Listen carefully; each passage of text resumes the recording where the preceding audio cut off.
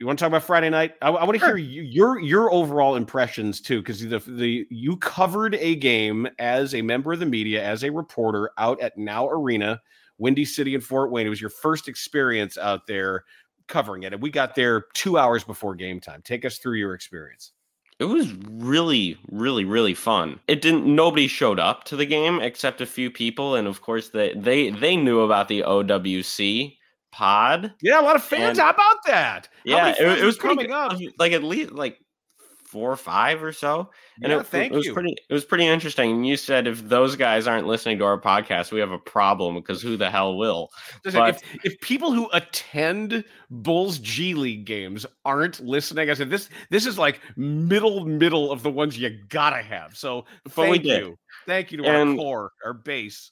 What was interesting to see was they don't miss in warm-ups. They're still professional basketball players, and people forget that because it's the G League. I just think there's some sort of a stigma about, it's not the NBA, so the players are terrible. No, they're not. They're significantly better than college players, and I don't know too much about overseas basketball, but it's some decent basketball, and it's really cool to see just guys that want it really badly. There's no flopping. They try, and I mean, Justin Anderson is kind of a hothead on Fort Wayne, but I really enjoyed myself. And I just want to say, Dalen Terry, when I cover my high school basketball team, he talks the exact same as the high school guys. You can tell that he's only been a pro for a couple of months.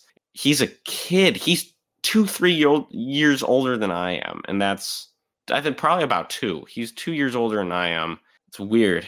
What I found so funny is after you talked to him, and this was early in the game. We got some time with him before the game. Before the game, excuse me, as people are warming up. And we talked to him. And the first thing Jason says is, he's so young. And I said, yeah, but like, you're 17. But you're right. He is a kid. And it was a little strange. I asked him directly. And I said, when they told you were coming down, what did they tell you about what you need to work on and what you have to do to earn your spot? And he just said, I don't really know much about that. That goes through my agent. Yeah, they didn't tell him what he needed to work on. They didn't.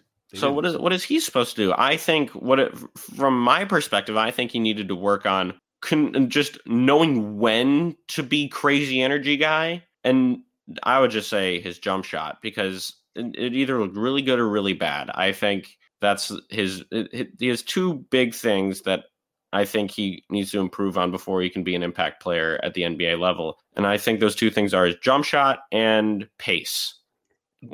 He's pace. I think it's more than he is. You said it at halftime, I think. And by the way, thanks to Joe DiGiacomo and the whole crew, Mark Shanowski and Will, everybody at NBC Sports Chicago that was kind enough to have the Organizations Win Championships podcast as the halftime guest. We had an absolute blast doing it. And I thought what you said to Mark about Dalen, what did you say? You see a lot of things. I see a lot of traits, but he's not ready. Yeah. No. And I guess it changes my Dalen Terry. He should play every night from the last episode. He shouldn't, but maybe by the end of the season, who knows? I think if they do it right and he develops, I think that's possible. I would love for that to happen, but he is very far away. Very far away there. He has a collection of things he does well. And I guess that's about right for a late first round pick. You know, I think that's you draft traits. I don't think it's a bad pick, but it really takes active. It's not a bad pick. No, don't get me wrong. And we saw Windy City coaches with individual players before the game taking time. They had laptops, they had tape, they were going over where they stand, they were looking at stuff from Fort Wayne about their assignments and talking. There was really active developmental coaching going on, and we the specific drills that the assistants were running for different players, they were really working on what they felt they needed to work on, which is great. But I would love to have seen Dalen, like what drills they were doing with him, because he's got to learn how to. They have no tape on him, though. He's only played a few G League games, and he rarely gets playing time in the NBA. So what are they supposed to show that he needs to work on? It's a little bit more difficult for him. I agree. I mean, they were really working with that dude, Zagorowski, that they acquired from the Long Island Nets. Marcus Zagorowski, yeah. Yeah, and Javon Freeman-Liberty, the former DePaul guard, he's explosive. I knew he was a good scorer, but he's pretty explosive. I like his body very much. I really like his body. And if he could develop a 3-point shot, if he could be sort of a 3-and-D style wing, he's aggressive as hell. I mean, this team is full of guys who just want to put it on the floor and go right to the lip of the basket. Carlik Jones, man. Ethan Thompson, he was doing it too. Ethan Thompson's a shooter. Ethan Thompson, great shooter, actually. But he was trying to get to the basket every time. Yeah. By the way, Marko Simonovic was sick. We didn't even know right up until tip-off that he wasn't playing. But Marko was sick with a non-COVID illness. I kind of wanted to see him play. But there is a guy named Henry Drell on the Windy City Bulls, and if there's anybody on that team that I think looked the most ready for a call-up or looked the most pro-ready, it was definitely Henry Drell. And we talked to him after the game. Great guy, by the way. And he talked about how he's a righty, but his left hand always came naturally to him.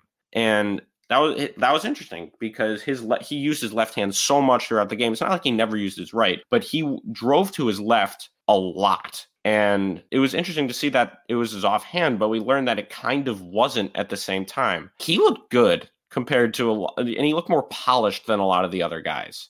Well, and he carried himself, even though he's 22 years old. 23, I think. I think he's 22. But comparing him to Dalen, like that is a guy who's played professionally since he was 16. And it shows. He's got a lot of polish to him. He talked glowingly about Tony Kukoc. Yeah. He wanted to pattern his game after the guy worships Tony Kukoc. And that's a guy who really does. You noticed it early. You said, boy, that he has his head up, always has his head always up. He only had 3 assists, but he made a lot of passes. And his handle for a dude who's 6'9" and pretty long, in transition, he was able to dribble around and through guys, which was we kind of looked at each other when he did that. Mm-hmm. Every single time he did that, or this dude Davidas Servidis on the Fort Wayne Mad Ants, you had like little cartoon hearts coming out of your head watching. Oh, him. He didn't miss. You loved him. If he gained 30 pounds, I think he could be in the NBA right now. He gained 30 pounds and got a step quicker, and maybe grew a couple of inches. No, he's just. But he doesn't miss. I told you before the game, this guy Servidis is not going to miss, ever. He was 5 of 6 from 3-point range in the game. Yes. Yeah. Drell, actually, he was 3 of 6 from 3, 9 of 16 from the field. He had 23 and 11 with a +6 by the end of the game.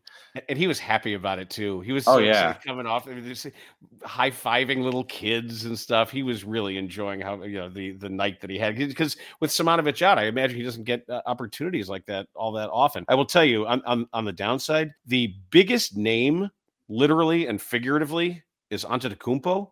I didn't think he was that good, personally. Non-prospect. He fouled out in the fourth quarter. He was a starter. He only played 24 minutes. He had a -5. He had 4 points, and he 1 of 4 from the field. 3 rebounds. Yeah, just not good. I know it takes more than one game, and this is a small sample, but that looked to me like the old non-prospect. Oh, boy. But, again, thank you so much to everybody with Windy City and Kyle Brown for all of his assistance there. They don't get any media there. We were the only 2 credentialed media. There's no press conference. There's no open locker. If you want a guy, you go talk to him. And it was super casual, and tickets are really inexpensive. It's a fun entertainment product. And as somebody who came up through minor league pro basketball, who actually worked when the Rockford Lightning were the CBA affiliate of the Chicago Bulls, similarly in a very similar regard, and that's how I cut my teeth in this business. And it made me feel really good. It was, as I said, it was like soul food for me to have that. So thanks to them. I hope you had fun too. Save that credential. It's up, I will. No, I'm saving my desk. Save it. Okay, make sure you save that.